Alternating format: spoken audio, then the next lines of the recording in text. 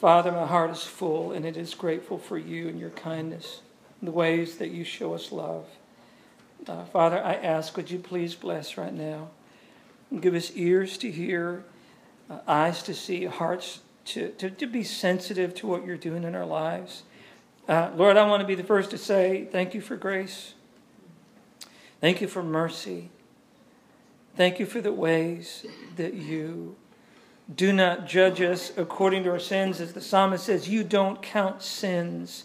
Otherwise, who could approach you? But there is forgiveness with you that you may be feared. Lord, thank you that you are teaching us your ways through your Son, Jesus Christ. Please bless now. In his name I pray, amen. All right. I want to talk about grace. This is exciting. Works, grace, the tension of the law, the tension of grace, and see if we can't better understand the Apostle Paul's heart. Before I get into Romans 11, let me do just a couple of scriptures to get you focused in on this idea about works. Paul is really concerned about this. To him, works and grace are critical in understanding the gospel. Like if you don't get this, you're not getting the gospel. For example, Paul writes in Romans 9 regarding Rachel and the twins, though the twins were not yet born and had not yet done anything good or bad. It's like the baby in utero, the fetus in utero, is morally neutral. These two boys haven't done anything good or bad. Why? So that God's purpose, according to his choice, would stand. Not because of works, but because of him who calls. Paul also writes later on in the chapter 9, God endured with much patience vessels of wrath prepared for destruction. Did he do that? Yes.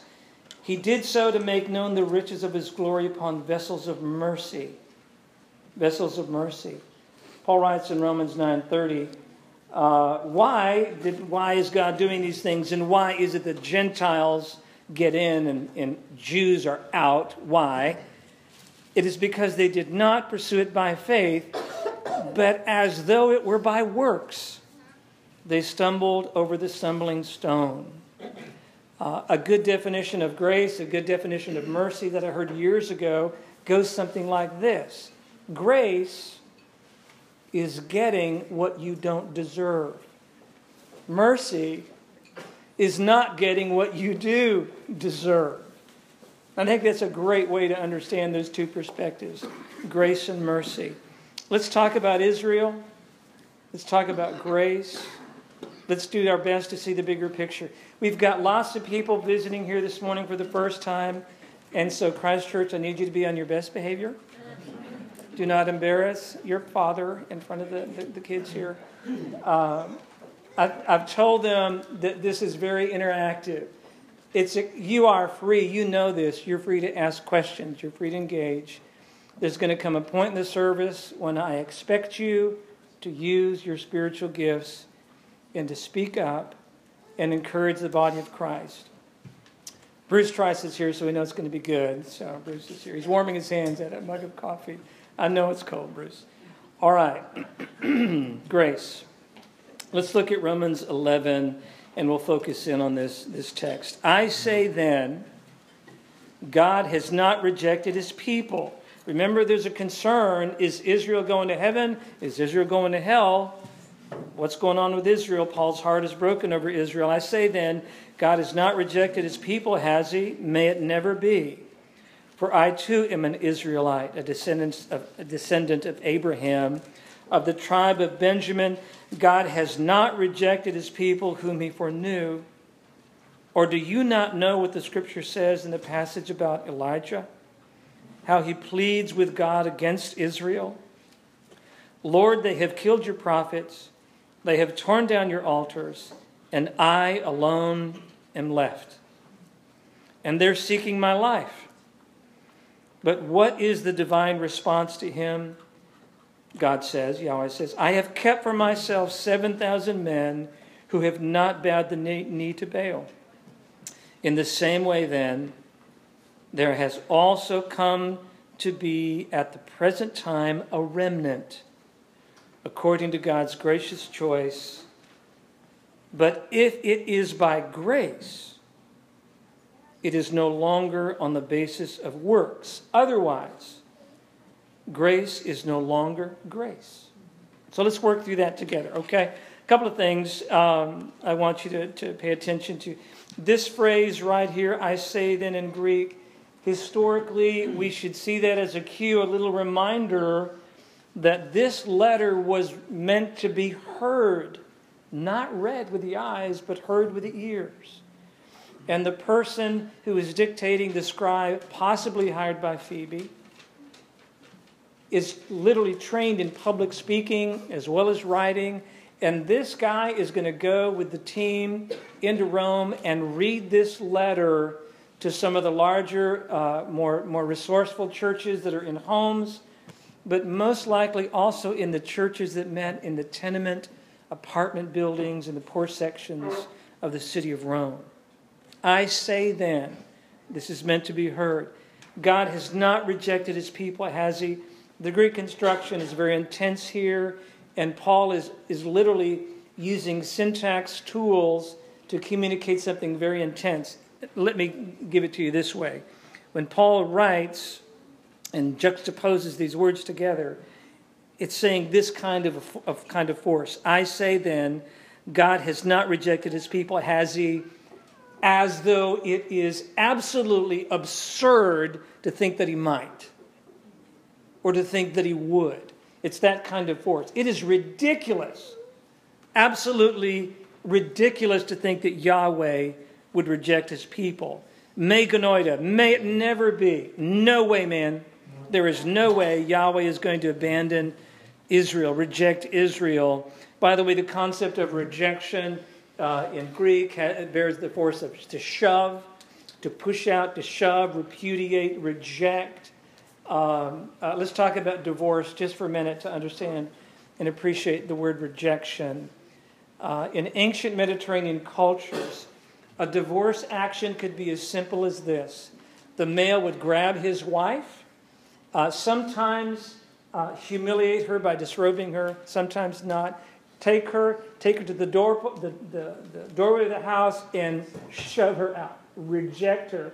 And all he has to do is publicly yell, "You are not my wife anymore." That's all he has to say. And the divorce is final. No lawyers, no fees, no nothing.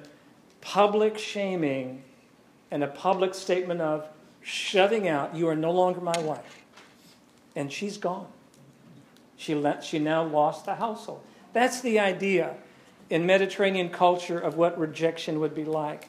So Paul is saying, has God taken the bride Israel and shoved her over the threshold and said, "You are no longer my wife. You are rejected"? Paul said, no way. No way at all. And then you would expect Paul, who's brilliant, to offer some really weighty theological reasons why God would not reject his wife Israel. Things like the everlasting covenant, things like the law, things like God can't lie. But he doesn't. Paul says, "For I too am an Israelite, a descendant of Abraham, of the tribe of Benjamin." Why does Paul get so personal all of a sudden? Why do you think? Why would he do that? Come on. We're family at the dinner table. Why would he do that? All of a sudden bring up his own story. Colby. Paul's history was one of growing up to be a Pharisee. And his conversion was a huge stumbling block in that early church period. For him to say to a collection, through his whole ministry, a collection of the chosen and the Gentiles, he's saying, I have a personal investment in all of this from before and my ancestors. So I'm invested in this, and why in the world, it's like the captain of a sinking ship saying, "I trust the lifeboat." He's invested that point. Yes, you're getting at it. You're getting at it. Someone else? Why would he get so personal? Why? Paul himself is an example of how God's not rejected people. Because he's a Jew. God is not rejected. Yes, which is, you're sharing the same idea. The fact is, hey, if there's anybody who deserves to be rejected, it's me. I, Paul, the chief sinner, right? The persecutor of the church. If there's anybody that deserves to be divorced, it's me, Paul. I deserve it. And yet I am the one that has found hope. So if there's hope for Paul, there's hope for the nation of Israel. It's beautiful that he uses such deep, heartfelt, personal language. Here it is again, verse 2. God has not rejected his people whom he foreknew. And then look at, he shifts into this really interesting story. Or do you not know what the scripture says in the passage about Elijah? How he pleads with God against Israel? Lord, they have killed your prophets. They have torn down your altars, and I alone am left, and they are seeking my life. And what is the divine response to him? I have kept for myself 7,000 men who have not bowed the knee to Baal. So this is interesting. Elijah, was he anointed by Yahweh? Was Elijah the prophet anointed? Sure. Was he powerful? Performing miracles? The voice, the mouth of God? Sure. Speaking prophetic. Oh yeah, this is a power player, right? And even though he had all those credentials and all those assets, he still got it wrong. He didn't get it. He had a faulty perspective. And I don't know that he's having a pity party. We don't need to psychoanalyze the guy. But I'd say he's stressed out. What do you think? Think he's stressed out a bit? He's trying to call Israel to repentance. Nothing's working. Lord, they've killed all your prophets. They've torn down your altars. I'm alone. I'm the only one left. I'm the only guy in Israel that seeks you. And now they're trying to kill me. I think he's desperate. And God says, oh, really? You think you're it? You're the one man bearing the weight of the world right now of my kingdom? Sorry. A little bigger than you, man. I've got 7,000 men. You have no idea where they are or who they are, and they have never bowed the knee to a pagan god. You're not the only one. I'm sorry. It doesn't rest on your little shoulders, man. God's ways are higher than our ways. Now, why did he do that? Randy, don't give the answer away. So Randy's... Okay, you ready for a pop quiz? All right, we're in Bible class. Why in the world would Paul bring up that illustration? Who is Paul writing to? Let's remind ourselves. Who is he writing to? The churches in Rome. Are they Jews or Gentiles?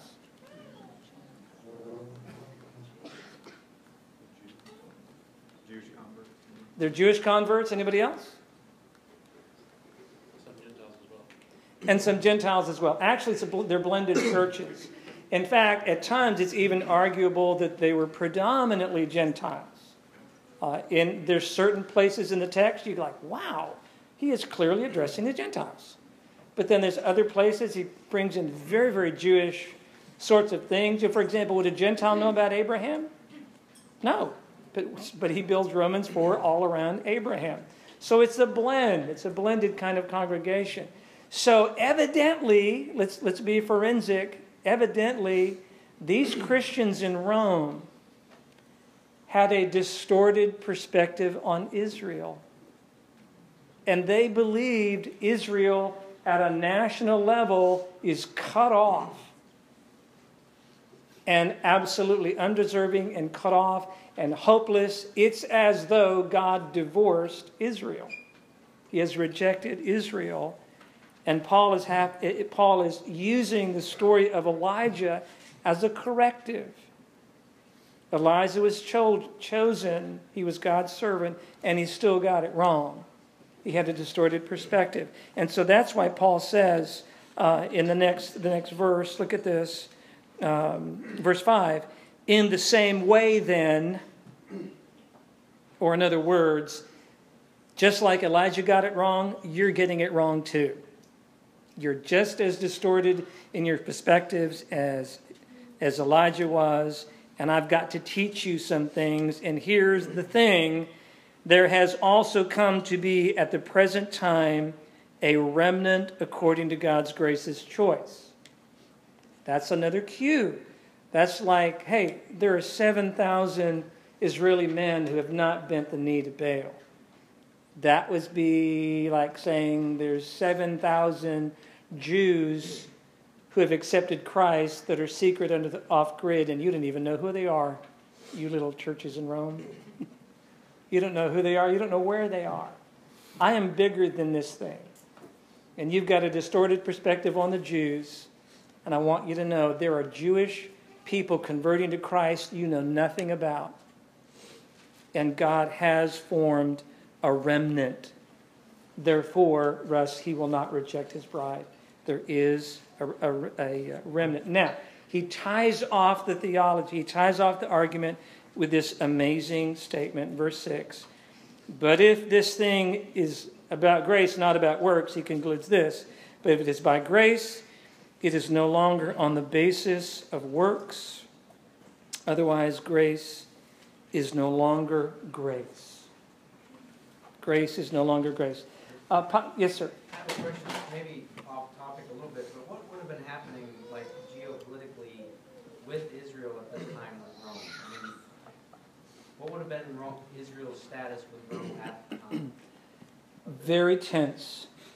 And it's a tremendous question. In fact, it is so tense that right in this period, Jews have been expelled out of Rome. There's been tension with the emperor at the time. Lots of tension. Israel continued to be a thorn in the side of Rome for a long time.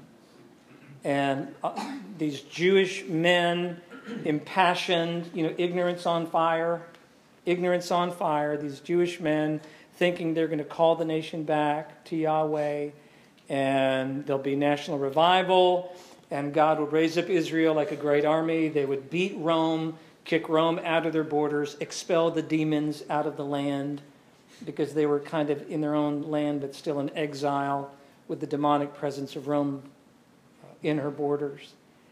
And they all believed that in that great hope, the Davidic kingdom, someone would come, a great warrior, and lead Israel back.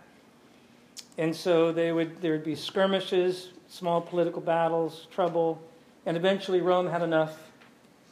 And the Jewish wars began about AD 66. Ed, that's going to put Romans, in all likelihood, is written about AD 55 to 57-ish, 57-ish. And the Jewish wars started AD 66. That's why I was curious. Yep, it's tense. Because some of it might be that Yep. the Jews who would be in Rome would be feeling that, I would expect pretty severely. Quick little comment, Ed. Are we still blaming Israel for things today? Anti-Semitism is alive and well everywhere. Alive and well, isn't it? The problem is still there. Still there. The people of Islam have made no bones about it. They want Israel destroyed. They want every Israeli dead. The agenda's clear. Very, very clear. So, yeah, lots is going on. And Ed, by the end of the Jewish wars, Jerusalem was leveled. Not one stone left upon the other. So, Colby. You mentioned distorted perspective, and knowing you, I know that's a thread that meant something in the whole your view of this and sharing. But just thinking of distorted perspective for a minute, the distorted perspective of the Jews when Jesus came was, wow, this guy's awesome. Not only can he provide us with beans, but I bet he can get us some bullets. And an army goes nowhere without beans and bullets. And so they wanted to make him king. Yes. And Scripture says he knew their hearts. Yes. And he went away. Yes. So while they're all clamoring to make him king, their distorted perspective was, we've got to get rid of this Roman scourge. We've got to be great again. And so their perspective was distorted, and it says Christ knew their hearts. Yes. And he went away. They're trying to grab hold of it. Yes. So Yes. they went away. Yes. Talking of grace, our distorted perspective, sometimes we just think we can do nothing. I don't have to do a thing. Yeah. And then everything's going to be all right. Yes. So there's the two sides of it, but the distorted perspective for Jews and Romans in Rome would be much like our political distorted perspective is, well, we're all going to a very hot place in a handbasket that's going to catch fire and we're all doomed. And that's a distorted perspective. Yes. If God can save, He can save us just like, my shack, your shack, and a bungalow. Yes. Way back when Nebuchadnezzar wanted to burn them up. Yes, absolutely, absolutely. Let's talk about grace from an Israeli and even a Greco-Roman perspective. Did the Jews have a basic understanding of grace? I'm not talking about Christian, I'm talking about just the Jewish. And what about Greco-Romans? Did they understand grace? Actually, Matt, you're right, they did. They did, but with a twist. Grace, beautiful favor, merit, pouring out great blessings and acceptance, etc. They did get that, but they got it with one little thing. It's for those who are honorable and deserving. 20 years in the Legion. You got land, gold. Did you read my notes? No. Okay. So so there's this guy, and he said this. A particular scholar named Harrison did a bunch of research in ancient manuscripts and papyrus, and he writes about this story. There's a particular employee of the state of Nero's government. He's an employee of the Neronian government, and it says, quote unquote, that he has been given, quote unquote, complete grace in direct proportion to his service to the state. How's that for grace? You get what you deserve in perfect measure to your works. There's the Greco-Roman perspective. Grace is real, it's beautiful, but only to the deserving and the honorable. That's like saying if you work for the government long enough, you get a really nice retirement. You get your villa, your estate. Yeah, they got it. Tim? Isn't that the common understanding of the church today, though? Absolutely. Like, we'll all be rewarded in heaven, like, just as good as we are here on earth. Yeah. But the difference is, Tim, though, we don't deserve it. Right. Absolutely, we don't deserve it. And so that's why Paul, offering this great corrective, says that it is by grace and therefore not on the basis ergon. It's the grace doesn't come from works, by works, out of works. It's not on the basis of works. Otherwise, grace is no longer grace. Okay, ready? Pop quiz. Time for a vocab test. What does the word ontology mean? Ontology. Don't everyone answer at once. It's a very, very important word. Cooper. Like essence or being something at the core of something's being, is that? At the core of something's being, you're moving close to anybody else? Ontology, from the Greek root ontos. Like how it functions is what it defines itself by what it does. Yeah, you're getting at it.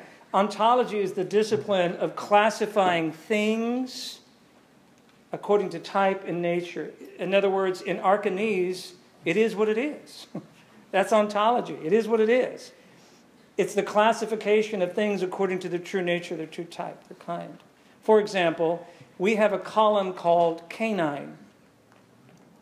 Do you put cats in that column? No. Why not? Because that's where the dogs go. A dog is not a cat is not a dog. That's ontology. Classify things according to its kind or true nature, right? Do you understand this? You ready for some heavy theology? It's ontologically impossible for grace to have works mixed into it. It's an ontological impossibility. The dog cannot meow. The cat cannot bark. It can't happen. It's an ontological impossibility. If our relationship with God is based on works, then grace is no longer grace. So acceptance by works nullifies grace. acceptance by grace nullifies works. They are very, very separate ideas. So I've got some questions I want to ask you, and then I want to turn it over to you as the gifted body of Christ. Pay attention. Paul just spent chapter after chapter teaching the Christians at Rome that God has an amazing plan. God has brought the gospel to us through his Son, Jesus Christ. It's a gospel Paul's not ashamed of. He's taught us that there is none righteous, no, not one. There's none who seek after God. He's taught us that while we were yet sinners, Christ died for us. He taught us that the wages of sin is death, but the free gift of God is eternal life in Jesus Christ our Lord. He's taught us that there is no condemnation for those who are in Christ Jesus. He's taught us that God is causing all things to work together for good. He's taught us that all of these things are accomplished not by works. He's taught us in Romans 10 that faith comes by hearing, and hearing by the words of Christ. And now he's going to teach us in Romans 11, what about Israel?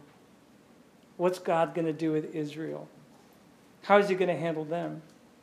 And his answer is this: it's all by grace, and there will be a remnant of Israel. The true Israel will be born again. The true Israel of God. There are Israelis who are believing in Jesus Christ as Messiah. They do exist. Why? Because it's not based on Israel's ability to keep the rules. It's based on grace.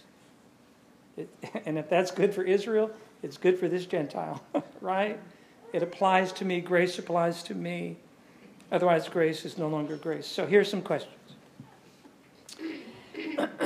And this is a really good time for you to do your best to maybe peel back some layers of religion that may have accumulated on you through the years, or maybe through denominational influence, a variety of things.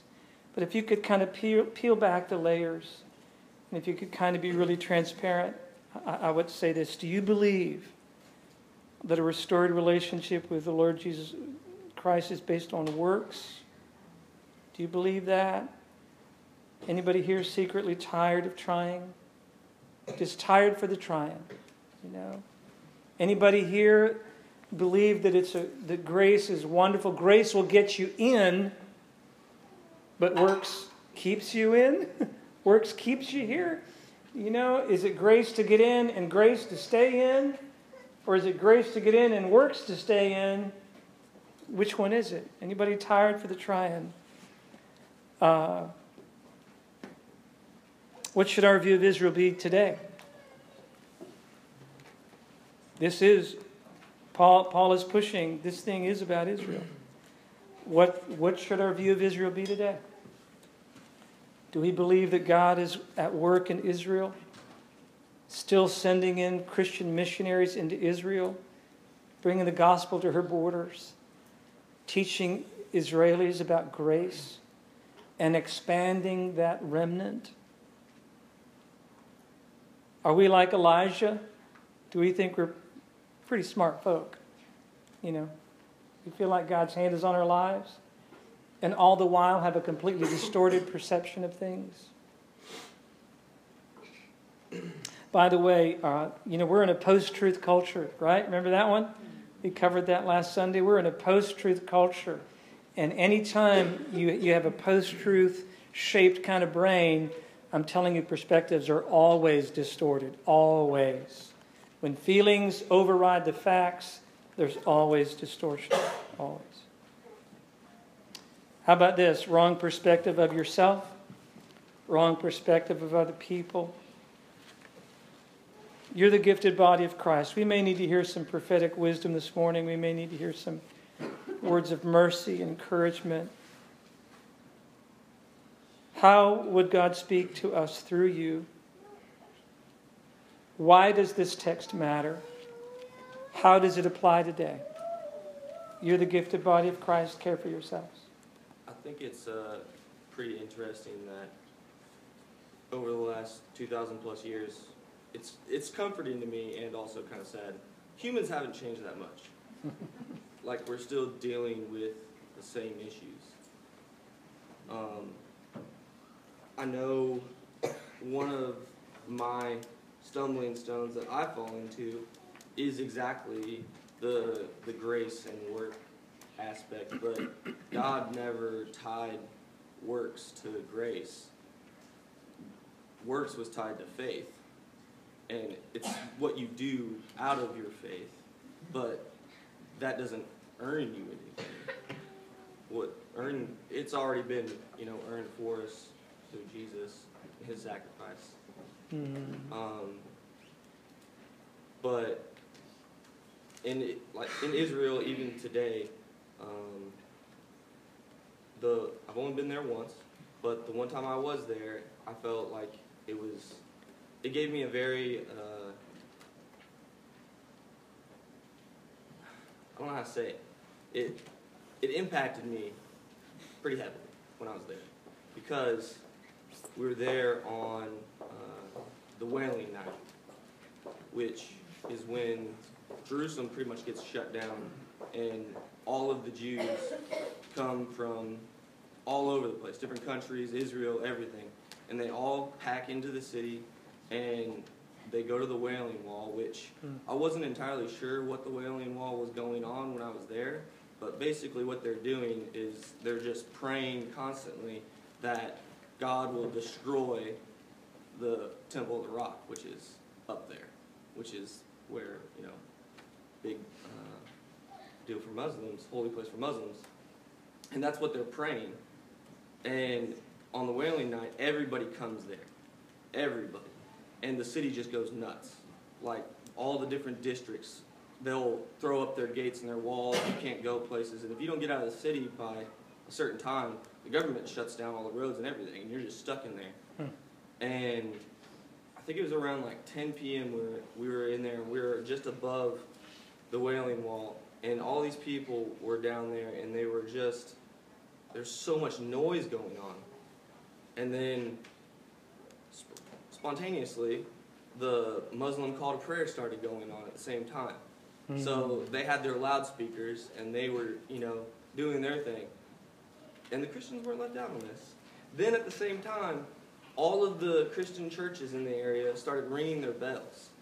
All of them. Wow. And so it was just like this. Yeah, it was just a clamoring, a bunch of noise, and everyone trying to get ahead of the next one and, prove who's right and everything. And I just thought, I thought about this today, and I think a lot of this is explained through the story of, like, Mary and Martha. Mary, she was there sitting at Jesus and listening. And Martha was trying to work her way there. And I think if people really sit down and they study what Jesus was saying, what he was really saying, yeah, he was a huge disappointment to a lot of Israelis because they didn't understand. Absolutely. But the ones who did, they connected those dots, and that's what came forth. But we still have that trap to fall into, that we all fall into, of, trying to work our way there. Not really fully grasping grace. Matt, thank you so much. Good stuff. Someone else. Why does this text matter? How do we understand it? How do we live it out practically today? Terry. If we have accepted grace, my way of thinking, we have an obligation to go back to very simple tenet, do the right thing at the right time for the right reason. And to me, that's what it boils down to. Good. Bring good, your good, good. faith to the forefront. And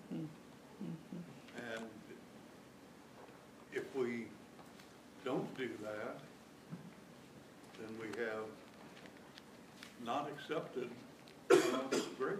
Yeah. Is grace a driver's license to sin? Not at all. Not at all. Terry, is it? Yeah.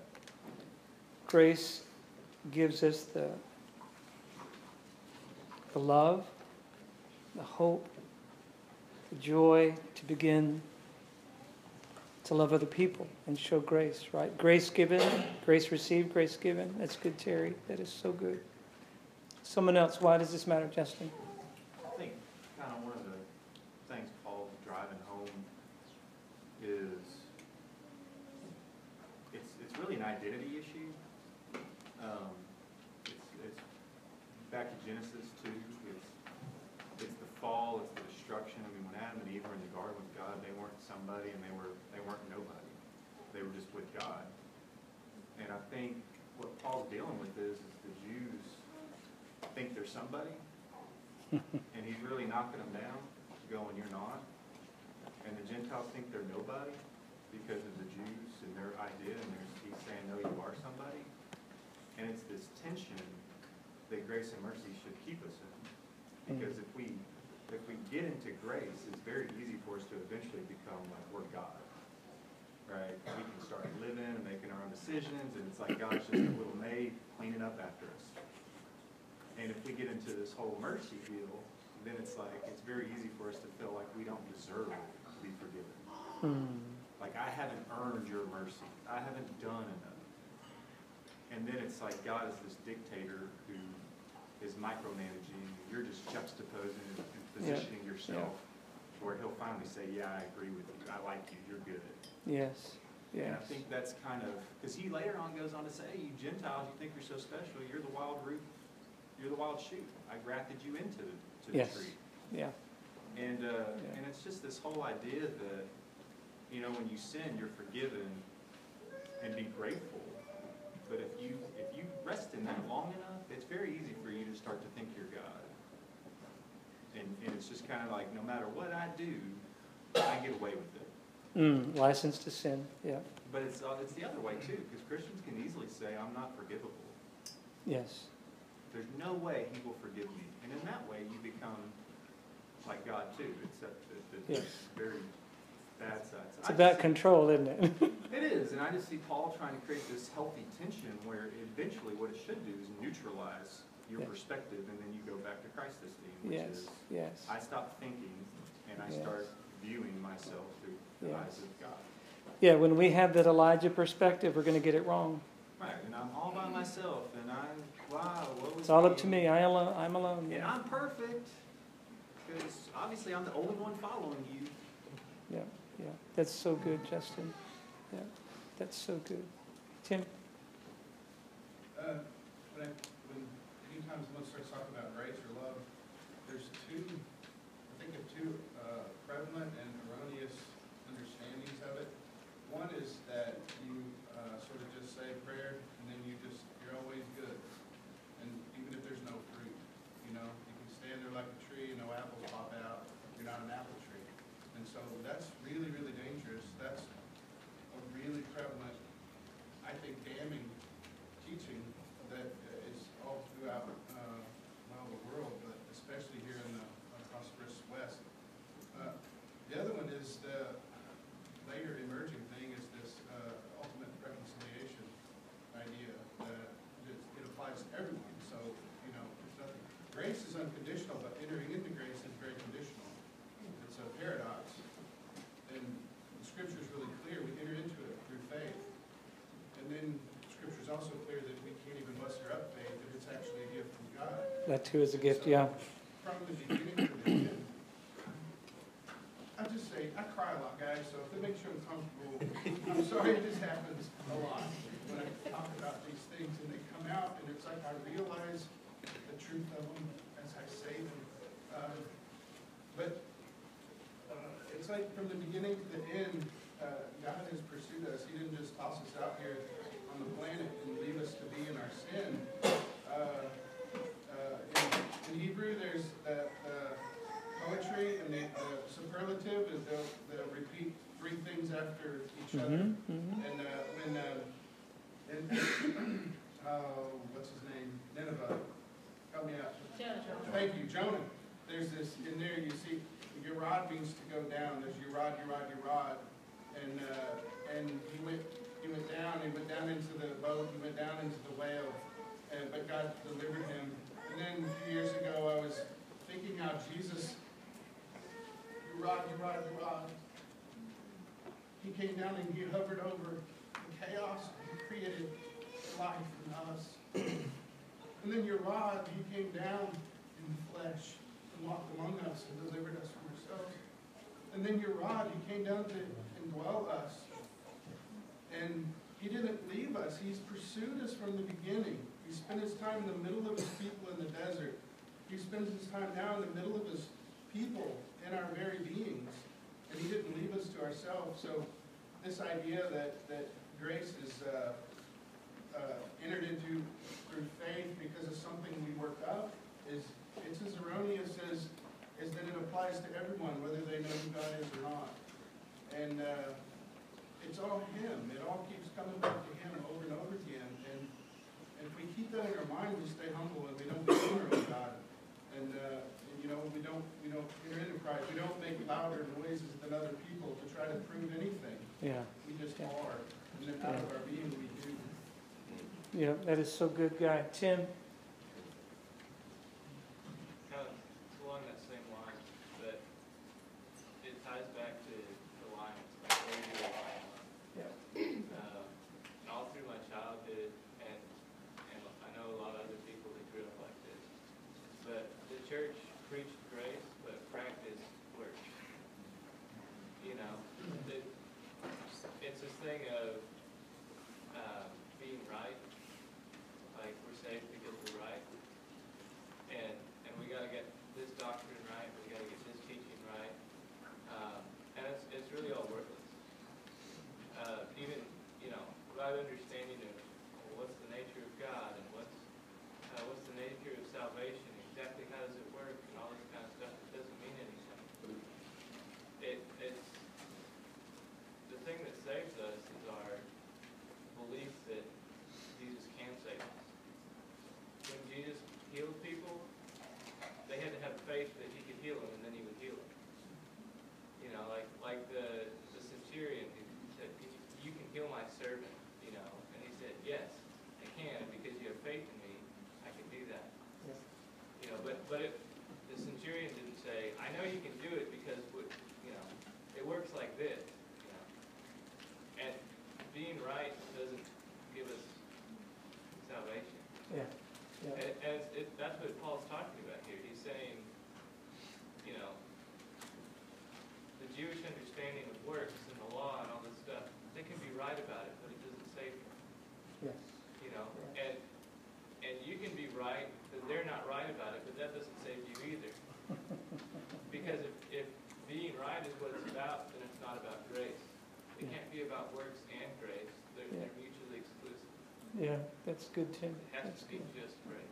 Childlike faith, huh? As far as I know, children usually don't have the answers, do they? I'm not even sure what the questions are. They believe.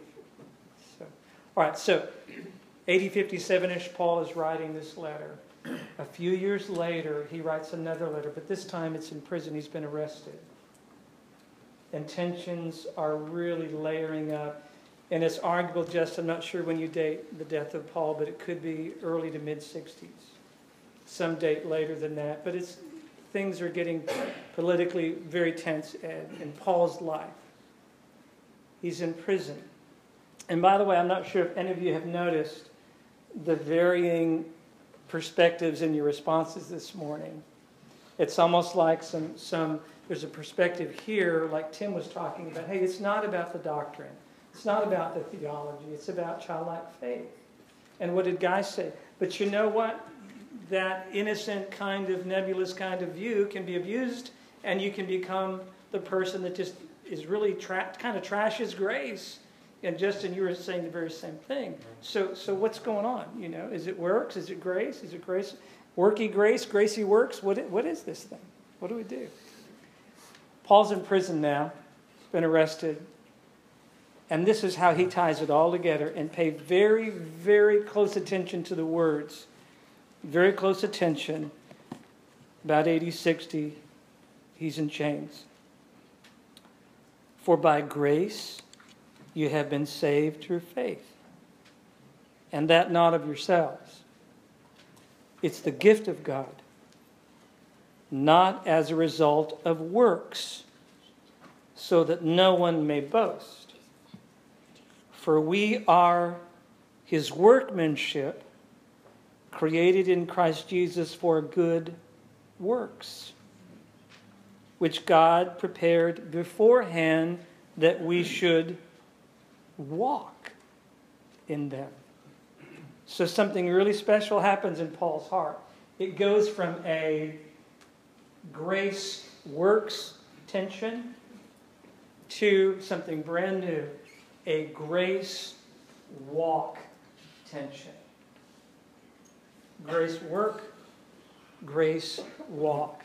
And there it is. Guy, there it is. Walk out the grace that he has given us. You can't sit there and be passive.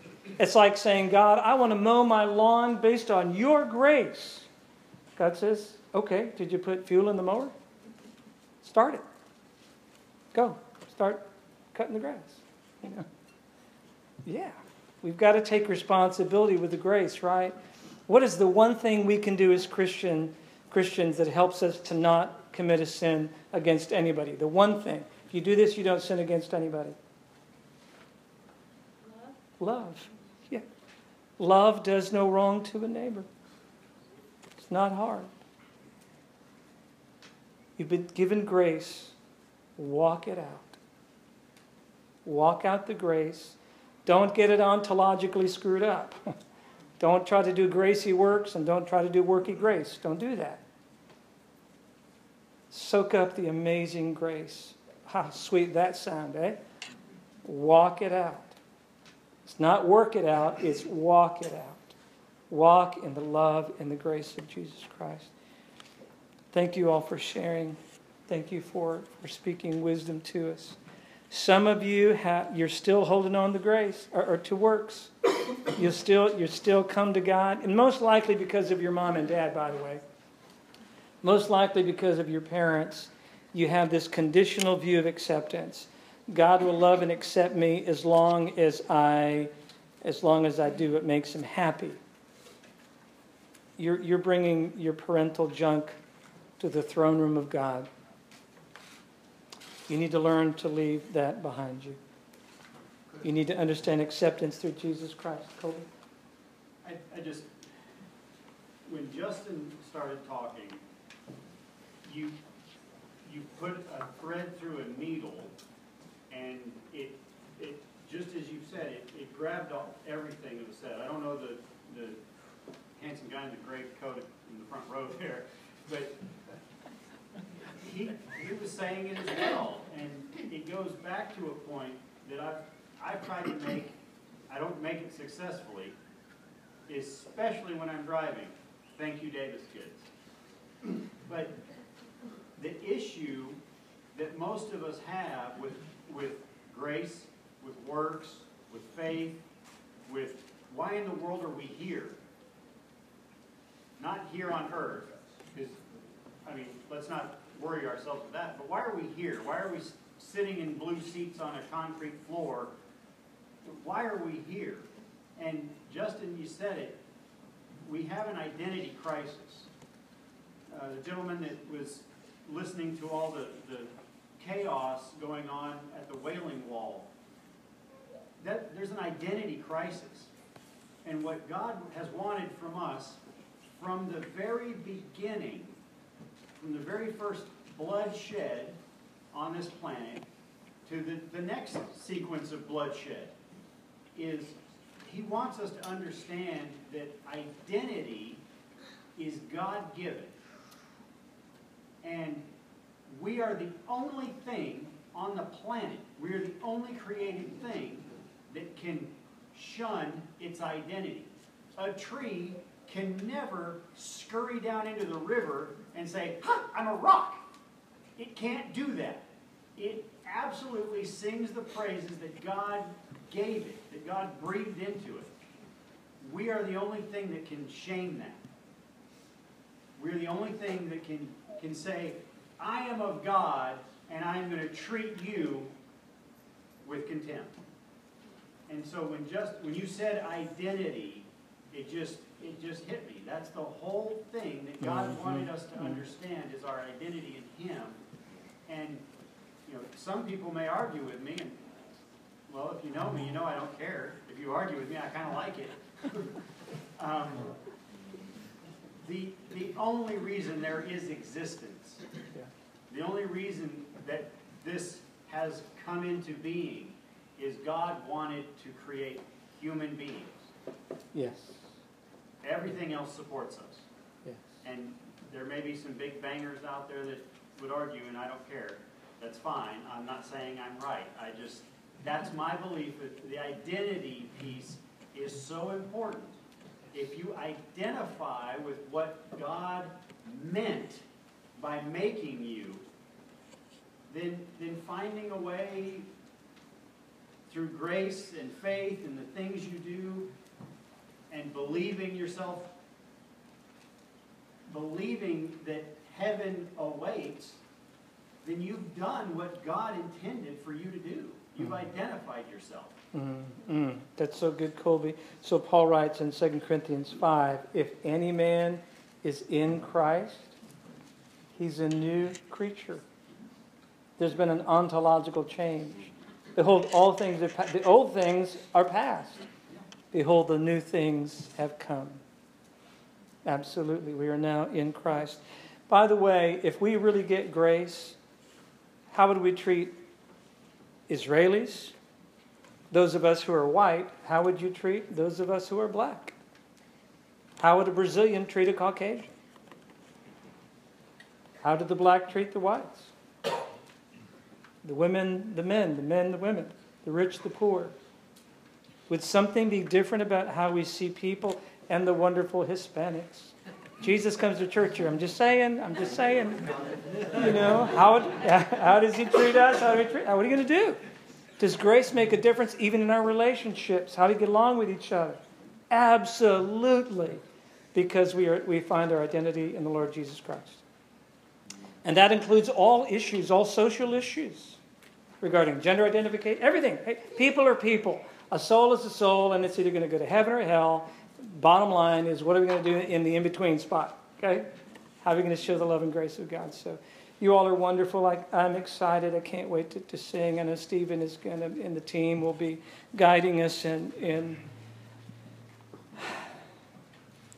how do you say thank you for grace? How do you do that? Let me pray. Father, amazing grace, how sweet that sound that saved a wretch like me. God, thank you so much that grace and works can't mix together. If it did, grace would no longer be grace. And thank you that we are saved by grace through faith. But you've also called us to walk out that grace. God, I pray for Israel. I pray that you would lead national revival in Israel. And I pray that they would know you as Lord and Savior, and they would understand your Son, your Jewish Son, the Messiah. I pray for the peace of Israel. Father, I pray for Muslims all throughout the holy city, that they too would hear the gospel above the noise, above the political mess that goes on. And I ask, would you please lead them to your Son, Jesus Christ? Father, I pray for Netanyahu, for Barack Obama, Donald Trump, and world leaders, Putin, all over the world, that they would have hearts turned to you. They would have ears to hear, and they would turn to you, and they would know and understand your Son, Jesus Christ. Please, Lord, help us to love as others as you have loved us, regardless of their station in life, please. Thank you for faith and for hope and for love and for grace that is incorruptible. In Jesus' name I pray, amen.